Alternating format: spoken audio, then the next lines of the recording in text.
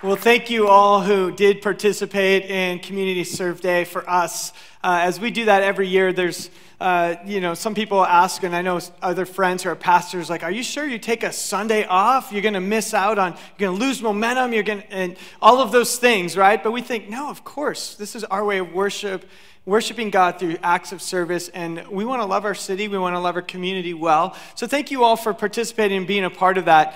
It really is a fun day. I know some of you say, why can't we do that every week? Well, that's a little too much, but you can serve throughout the week. Just once a week or once a year, we take that break, and it was so fun to serve with all of you. I always have the hard team. I get to visit all the sites, and everyone's like, why aren't you doing anything, Ryan? I'm like, I'm just, kissing babies, saying thank you for... But it was actually such a joy for me to see all of you out there serving, and just with such joy. And I loved that we had a pretty wide range of the age spectrum serving together. Isn't that kind of cool to be able to see everyone from just this really young age to much more mature age, and together loving our city well. So thank you for that. We'll share some of the stories and messages that are coming in, but in general, every year when we just get such positive feedback, and just so people are blown away that a church would take time to love them. So thank you for doing what you do with that. Let's pray as we start off our morning. God, we thank you so much for this time, and I thank you for your word. I thank you for this church. I thank you for each person here who's willing to walk a walk of faith with you and give up their time to serve and to love the city well, to love neighbors, to love friends. Lord, we know we are transformed on the inside so that we can make a difference on the outside. And so I thank you even for the tangible ways that we can do that together, and for the encouragement that each person is here to me. And so we pray, Lord, now as we look into your word, would you transform and change us more and more into your likeness and your image? We surrender this time to you. In Jesus' name, amen. I want to invite you to open your Bibles to the book of John, chapter 2.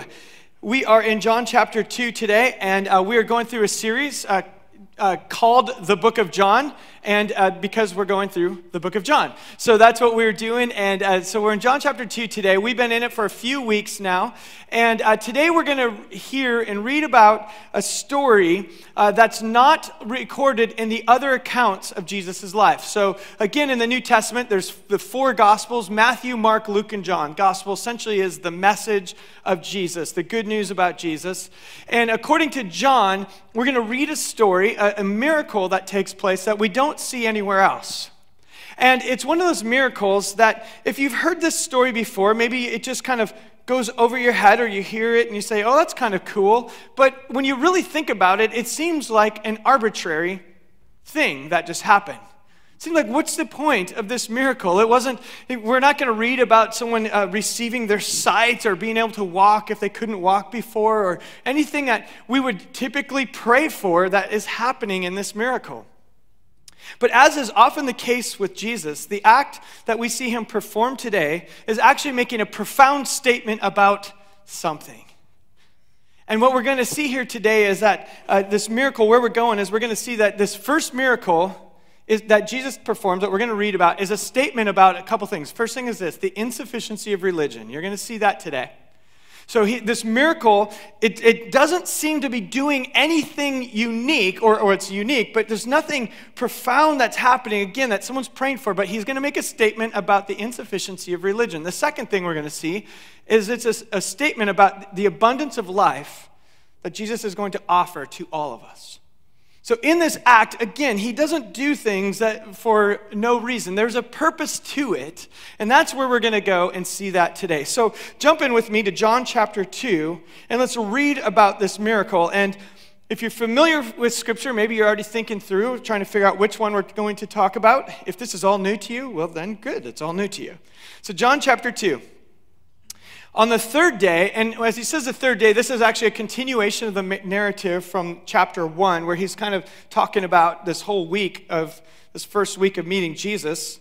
It says, on the third day, there was a wedding in Cana of Galilee, and the mother of Jesus was there. And both Jesus and his disciples were invited to the wedding. So now we have, the scene that we have here is Jesus, his disciples are going to this wedding. Cana is kind of south of the Lake of Galilee. We learned last week that one of the disciples is actually from that town. They're all going to this wedding. Jesus' mom is there. So we assume must be some sort of family friend or family member. Whoever it is, they're going to a wedding. Now, we want to stop there for a moment because you have to know a wedding in Jewish culture is a very big deal. Now, it's a big deal in every culture. We get it. Those of you who are young adults, you're in the season of weddings, right? Many of you have been to weddings, been going to a lot of weddings. It's kind of interesting when you get past that phase and all of a sudden you haven't been to one in a while. That's when you know you're getting old. But weddings are a huge deal in the Jewish culture. Big celebrations. And often they weren't just one afternoon. It's a multi-day celebration. And they knew how to enjoy and celebrate the weddings. In fact, to this day, any of you who have Jewish friends, maybe you grew up with a Jewish background, you know that they celebrate well. I had some friends in college who, one of them worked at a hotel. This is back in the day when receptions were always at like the hotel banquet room or something like that. You remember? Now they're always in cool places, but like under an oak tree and the nice lights. But back then they used to be in hotels and things like that. Ours was in an officers club is where our reception was. And but he worked in one of those, and so he knew when the wedding receptions would come, and he and his friend were the kind of the original wedding crashers. They would look at, there's a wedding coming up. We're college kids. Let's drop in, get some food, get some drinks. And back then, it's like nobody knows who you're with. So you could usually go in there and get some food. And then they would rate them based on how good the wedding was. And they had a rating scale that was based on which religions had the best weddings. And the Jewish weddings, they said, are always the best. And if any of you grew up in a Nazarene background, sorry to say, you were last place. So they just said cake and mints. That's all you got. So they celebrated. They said even to this day the celebrations are big. So in the time of Jesus, weddings mattered. In fact, so much so that Jesus uses the analogy of a wedding to talk about the kingdom of God. In fact, in Matthew chapter 22, he compares the kingdom of God to a wedding feast and one that we need to be ready for. In Revelation chapter 19, verse 9, it actually says this, is God's writing. He says, write down this, blessed are those who are invited to the wedding feast of the Lamb. And he said to me, these are the true words of God. So blessed are all who are invited to the wedding feast. So we have in Scripture this picture of weddings being this place, this wonderful celebration. So when Jesus and his mom and his disciples are at this wedding, this is a big deal. This is a celebration. There's something profound going on. And Jesus goes to it. So he's a normal person. That's great. Now, verse 3. When the wine ran out, the mother of Jesus said to him, they have no more wine.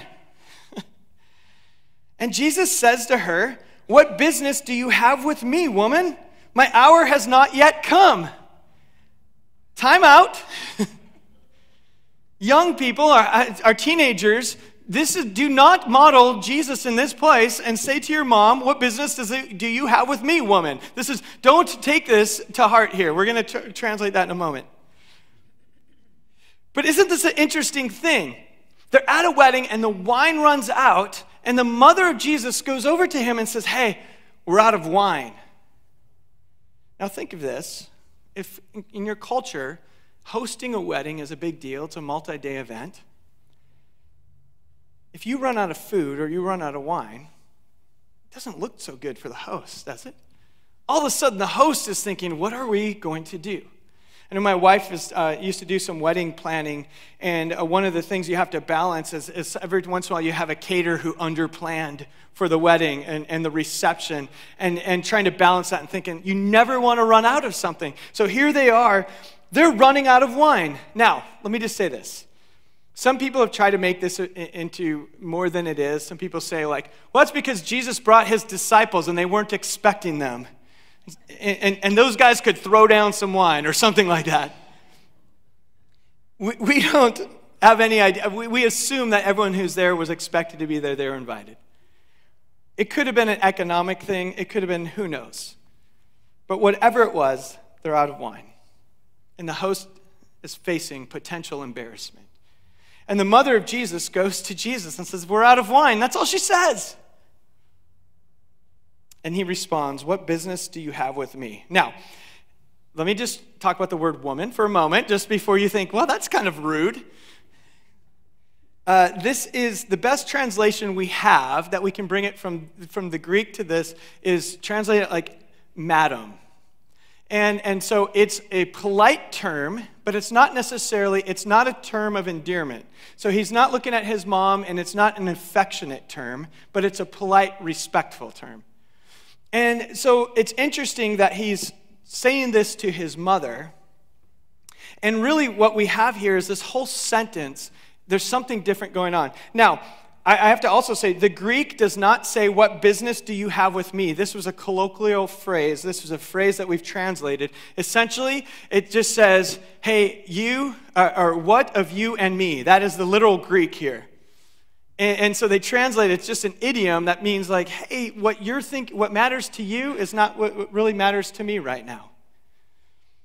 And so he says, hey, what matters to you, we don't have the same thing that we're thinking about right now, ma'am. My hour has not yet come. So what we really have is what Jesus is doing is there's a statement being made here that Jesus is actually indicating, and the writer John is letting us know from here that Jesus is no longer about his earthly parents' business. That he is now saying, what you are concerned of, I can only be concerned of the business of my heavenly Father. So that's why he's not saying mother. He actually calls her ma'am. He's making a break, a distinction here. Now, he's not, and we have other places in Scripture where he says, who are my mother, who is my brothers and sisters? He's not saying he's no longer related, but essentially what he's saying is our relationship is different. My wife and I are in the phase where a couple of our kids are in that young adult phase now, and we are going through the same thing where we're looking at our kids get older, and they have to make their own choices. They're living their own lives. And it's super easy to let them do that. So,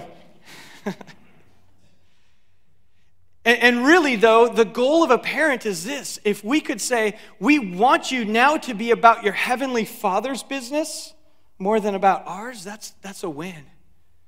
And that's our prayer, and that's our hope, and that's where we want as parents to get our kids to the point where they're about the heavenly Father's business. And here we have Jesus essentially saying, now my hour has not yet come, what you're asking me, but we're not on the same page in the sense of now I'm about the heavenly Father's business. And in the book of John, we have a couple other instances, 3 other chapters where Jesus talks about only what the Father does, I will do. Look at this in John chapter 5, verse 19. Jesus says this. He says, truly I say to you, the Son of Man, or the Son, can do nothing of himself unless it is something he sees the Father doing. For whatever the Father does, these things the Son also does in the same way. So this is the beginning. Here in chapter 2 is the beginning of where we really start to get insight into what Jesus is going to be about, is what God the Father is about. And the things that God the Father does, Jesus is going to do in the same way. So that's a hint at what is about to happen at this wedding is something that I believe Jesus is saying, I am going to be in tune with the heavenly Father, not with my earthly mother. So let's go back into John chapter 2, verse 5. So he says, what business do we have with each other, woman or madam? And his mother responds and says to the servants, whatever he tells you to do, do it. Isn't that an interesting response? He says, hey, our business, we might not be on the same page. She looks at the servants like, just listen to him. Which I think this is some of the greatest advice in Scripture right here. Whatever Jesus tells you to do, do it. That's great advice. Now, some people think, well, what's going on here? Did she just totally ignore Jesus? She's like, yeah. Or what was she saying is, I trust that whatever the Heavenly Father reveals to you is going to be good. And we're going to accept that. So whatever God the Father wants to do in this situation through you, Jesus, we accept that that is good. And that's not always easy to accept, is it not? So do what he says. Now, verse 6. Now there were 6 stone water pots standing there for the Jewish custom of purification. They're containing 2 or 3 measures each. So think of how big these are. These are stone jars that probably held somewhere between like 15 and 20 gallons of water. So think of a 5-gallon bucket. You got 3 or 4 of these in each. And they're standing there, and they're for the custom of Jewish purification. And Jesus says to the servants, fill the water pots with water. So they filled them up to the brim. Now, pause right there for a moment. Interesting that he didn't go to the empty wine jars. He didn't go to any sort of, the drink station that had the water sitting there. He went to these ceremonial these pots that were used for ceremonial cleansing water. This is water in the Jewish tradition that would have been used and blessed and used to wash your hands as an outward symbol of being purified. It also would be used to cleanse the drink, the cups and the plates to purify them, and it was purely ceremonial. And it was part of that Jewish tradition and custom of saying, like, we can't do this until we are clean. In fact, we have later on, there's a story of a parable where the disciples apparently go in and they start eating without going through the proper ceremony of cleansing their hands. And the Pharisees looked at Jesus and say, what kind of disciples do you have? They don't even wash their hands the right way. They're supposed to do it for 20 seconds while singing happy birthday and then a little Purell at the end. What are they doing? Sorry, got to go, last couple of years, it's ingrained in us. So these same pots that brought that water, or the water that Jesus says, we're going to use those. We're going to use those. These stone pots that are all about your ceremony and all about your religion and all about if you don't do this right, you're not holy enough, you're not pure, you're not clean. I'm going to use those pots. So go fill them. And they fill them up to the brim. And then we see Jesus says to them, verse 8, draw some of that water out now and take it to the head waiter. So they took it to him. And when the head waiter tasted the water, which had become wine, he did not know where it came from. And the servants who had drawn the water knew. So in this moment, what happens is Jesus takes this water, they fill up the water, he turns it into wine, and he doesn't say anything. The servants take it to the head waiter, and he says, what the heck is this? Where did you get this wine? Now, this is kind of a bizarre miracle, isn't it? Who does this miracle help? Who benefits? I guess the hosts, right? He spared them some embarrassment. So is that a miracle? God, could you just please not embarrass me with this? Is that a legit prayer? It's a legit prayer. He may not always answer that. So it's kind of interesting. But Jesus uses this moment, and I don't think it's about the wine. I don't even think it's about the wedding. You're going to see the symbolism of wine in a minute. But the first thing was, hey, these jars, this religion, this outward stuff, it's not enough. This is where we see Jesus, this miracle is about the insufficiency of their religion.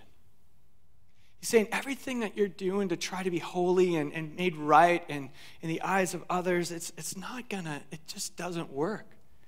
And so now if the hour has come for Jesus and he is now inaugurating this new kingdom and his miracles, this is the beginning of his whole mission. Make no mistake that from the very beginning, religion is not going to be the key. And here's one thing I love. It's just a small little note I noticed this week. Notice how full the servants fill these jars to the brim. Now, if you fill it to the brim, there's no room to add anything to it.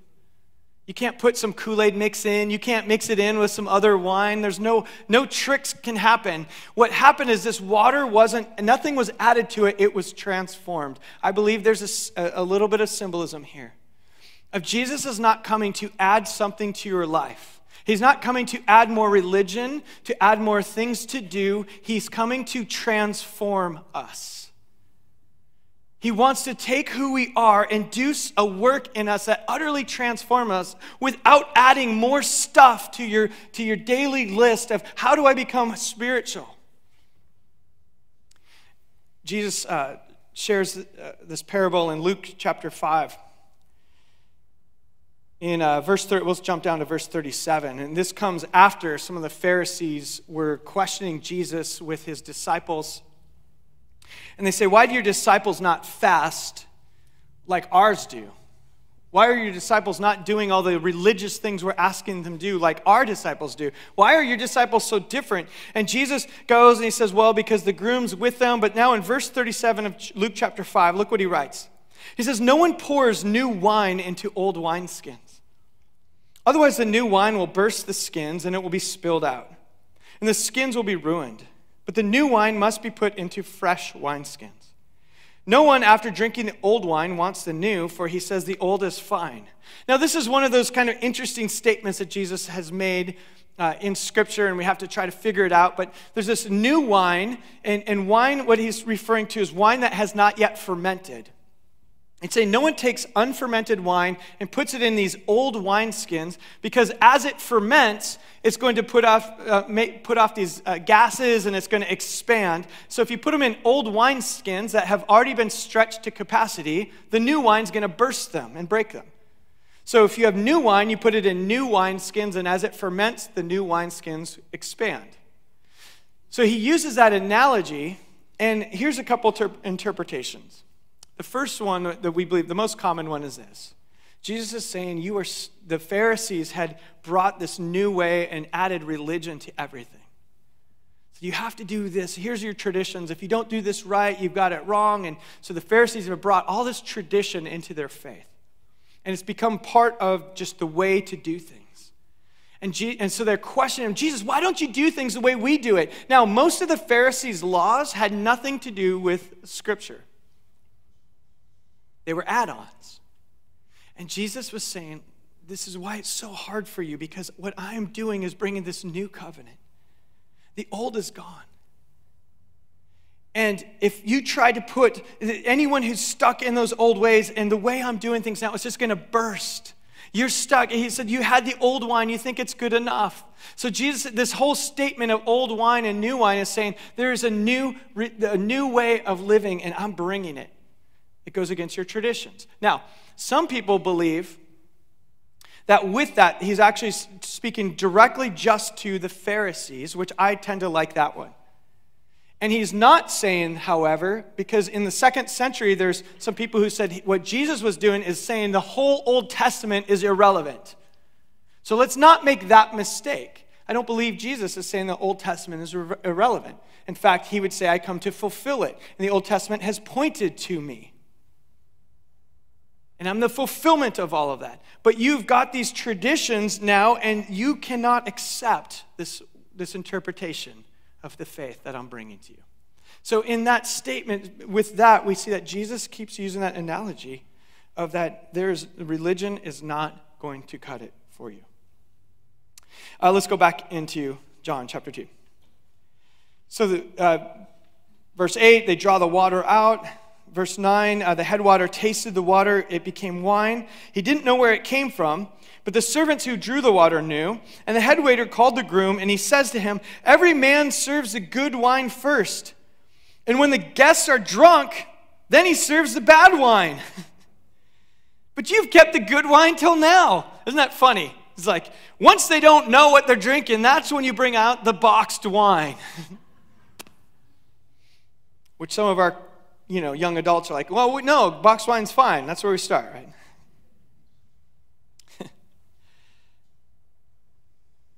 it's just such an interesting thing. It's like, Why'd you bring the good wine? So not only did Jesus turn the water into wine, but he gave them good wine, excellent wine. So what's going on here? I believe this miracle is really about, Jesus is making a second statement, and he's using the wine as an analogy. It's something about this life that he's going to offer. And here I believe that this is where we see that second thing, where Jesus is saying that the abundance of life that he's bringing is offered to all. Why do I think that? Throughout the scriptures, wine is used as a symbol of God's abundant blessing. We have it all the way from the beginning. In fact, in Genesis chapter 49, there's this blessing that Jacob is giving to his kids.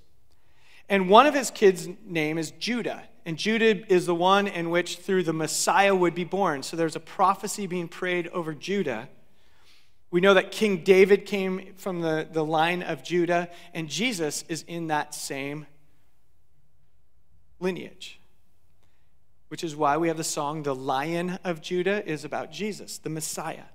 Now in Genesis chapter 49, when he's praying this blessing, he's actually talking about the Messiah coming. In verse 10, it says that the scepter will not depart from Judah, nor the ruler's staff from between his feet. In verse 11, he says this: he will tether his donkey to a vine, his colt to the choicest branch. He will wash his garments in wine and his robes in the blood of grapes. Now, if you're like me and have read this multiple times, you just go, great, okay, whatever. But upon further examination, this is actually a prophecy of the abundance of blessings that's going to come through the Messiah in the line of Judah. To have this, this wine is flowing. Who would attach your colt to a grapevine? You might destroy it, but there's so much abundance of it. Who would wash your garments in wine? First of all, that's not very effective. But second of all, pretty wasteful. And this is just saying there's so much God's blessing will be outpouring through this Messiah, the abundance. And when I talk about abundance of blessing, I'm not talking about money. I'm not talking about possessions. I'm not talking about big houses and cars. What I'm talking about is the spiritual blessings that are poured out through the Messiah. So when Jesus uses this idea of turning water into wine, there's this symbolism that the Jews would hear and see. What is it about the wine? In fact, in the book of Amos, which I know many of you probably were reading this morning, it's what we call one of our minor prophets. It's this prophecy about when the Messiah comes, and says this in verse 13, the mountains will drip of sweet wine and the hills will flow with it. Again, referring to, there's just this spiritual blessings that are going to be poured out when the Messiah comes. So what we have here is this imagery of the wedding feast, at the wedding feast, this imagery of wine, and Jesus is saying, the religion that you think is making you acceptable in the eyes of God is over. So for any of us who are here today and we're feeling guilt, we're feeling shame because we haven't done enough, because we're not religious enough. Oh, you forgot to pray this week? Which, by the way, we're doing our 7:14 challenge. So every day at 7:14, set your alarm. We'd love to pray together as a church. If you haven't done that, it's okay, but start this week. Some of us maybe feel guilt because we haven't done enough for God. We had a hard week. Sin was reigning. We fell short. The religion is not going to make you acceptable in God's eyes, but who will is Jesus. And the abundance of the spiritual blessings that he wants to pour out on us is coming from him. Not from you, not from something you have to do. It is from Jesus who wants to pour out his goodness to you. Verse 11 of John chapter 2, as we land the plane here today, says this: John ends this and he goes, this beginning of his signs Jesus did in Cana of Galilee. And he revealed his glory, and his disciples believed in him. Isn't that kind of funny? This is the beginning of the signs that you're going to see in Scripture that John's going to write about. The first one was this water into wine. He revealed his glory. So in this act, there was something about the image and likeness of Jesus that now is on display. His power, but also his goodness poured out. And his disciples believed in him.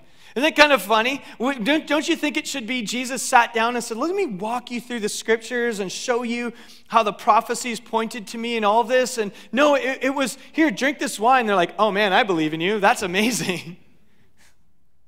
That was pretty cool. Obviously, there's so much going on here. After that, they went down to Capernaum, he and his mother, his brothers, and his disciples, and they stayed there a few days. And that's it. That's how the story ends. As we end and the worship team starts making their way back up, the question for us today to deal with is this: is Jesus enough for you? Is Jesus enough for you? Or do you need something else? Is it Jesus plus church attendance? Is it Jesus plus praying enough? Is it Jesus plus reading scriptures all the time? Jesus plus doing community serve day so you did something good?